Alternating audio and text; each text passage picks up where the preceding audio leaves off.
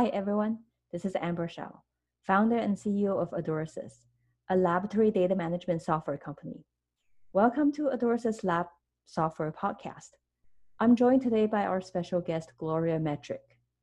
Gloria is the principal consultant at the GMO Metric Enterprises. She has been implementing LIMS for mostly large pharmaceutical companies, as well as companies in the consumer goods and in energy industry.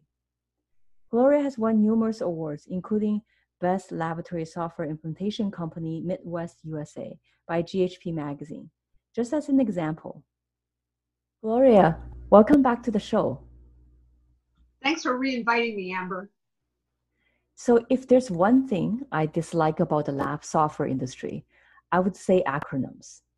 Especially in the data management software space for labs, there's so many acronyms I can't even keep up with.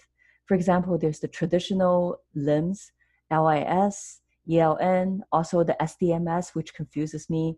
The latest one I heard is LES. Not only are they confusing, but they're also very similar to each other. If I compare the feature spec between those systems, they're not that much different. So today, let's explore why that's the case.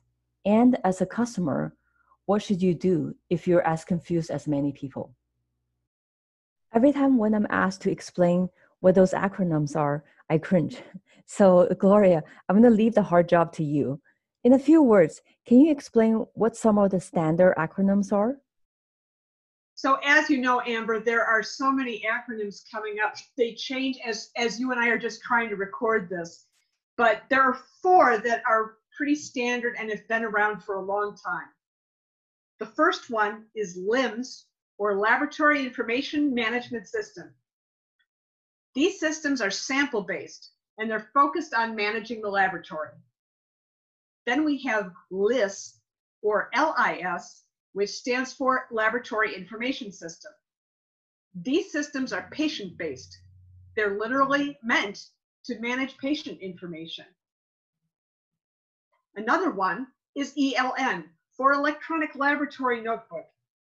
These systems are experiment-based, and of course, they're meant to track experimental steps. Then we have something called LES. This stands for Laboratory Execution System. These are quality control systems that are meant to enforce steps. For example, enforcing steps for running specific methods. Now remember, some of these acronyms come and go. Some of them have changed over time in our industry. And some of these are actually used in other industries. So you might see something called a LIMS, but it's not related to laboratories because LIMS also means Logistical Information Management System. Thanks for explaining them. Now the question is, why are there so many of them? If I look at the feature list between LIMS and ELN, they're so similar. How do we get into this problem in the first place? I tend to blame marketing people. It seems like every time we're confused about what system somebody needs, if there's a new market, if there's a new feature, if there's a new anything, marketing people are going to come up with a new acronym to help focus it to those people, to make it clear that's the system they should buy, yet it creates just another acronym that's poorly defined. And in fact, it's not only the problem of the marketing people. We just don't happen as an industry to be good at defining our acronyms well. And the other issue is that the definitions are theoretical definitions. They're not necessarily meant to indicate how you use it in a practical manner. For example, everybody writes articles on the theoretical definitions. I do that myself. I'm always writing articles to define these systems. But then when we actually go to help customers select them and to use them, putting this all into practice is totally different than the theoretical definitions that we talk about. Clearly, this is confusing everyone, right? So what other specific problems is this bringing to our industry? Well, Amber, you're a software vendor and you're an industry expert and you're confused. I'm a software consultant. I'm an industry expert and I'm confused. The customers are confused.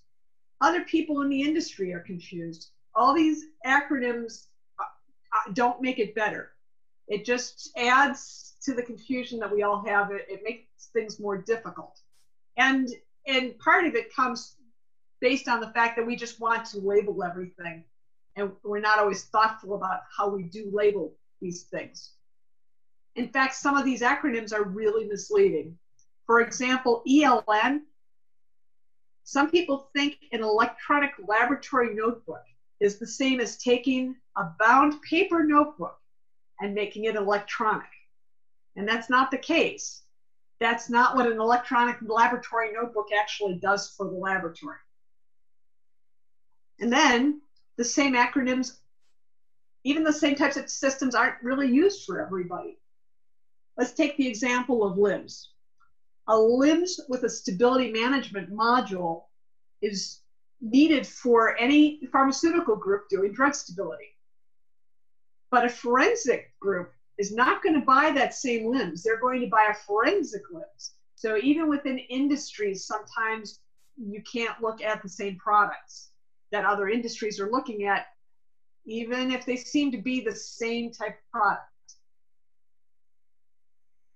So as you pointed out earlier, there's a theoretical definition and also there's a practical consideration. If we put aside those theoretical definitions, let's talk about what can people do in a practical manner. As a customer, should I try to keep up with the industry acronyms? If not, what should I do? As a customer, just stop looking at the acronyms and start focusing on the features. Now, once again, this goes back to requirement gathering. If you do requirement gathering and you have a good understanding of what you need, you can go out with those requirements and start seeing what products are available to meet your needs. And you're going to be able to weed through those that are not appropriate for you. And it doesn't matter what acronym they have put on them. For anybody listening to this podcast, I think they're also going to want to listen to our podcast you and I did on requirement gathering, because I think that podcast is going to help them understand how to do their requirements and move forward so they can get to this point to be going through and looking at the systems. And when we look at these acronyms, we're also going to find, confusingly, that some products are going to have multiple acronyms assigned to them.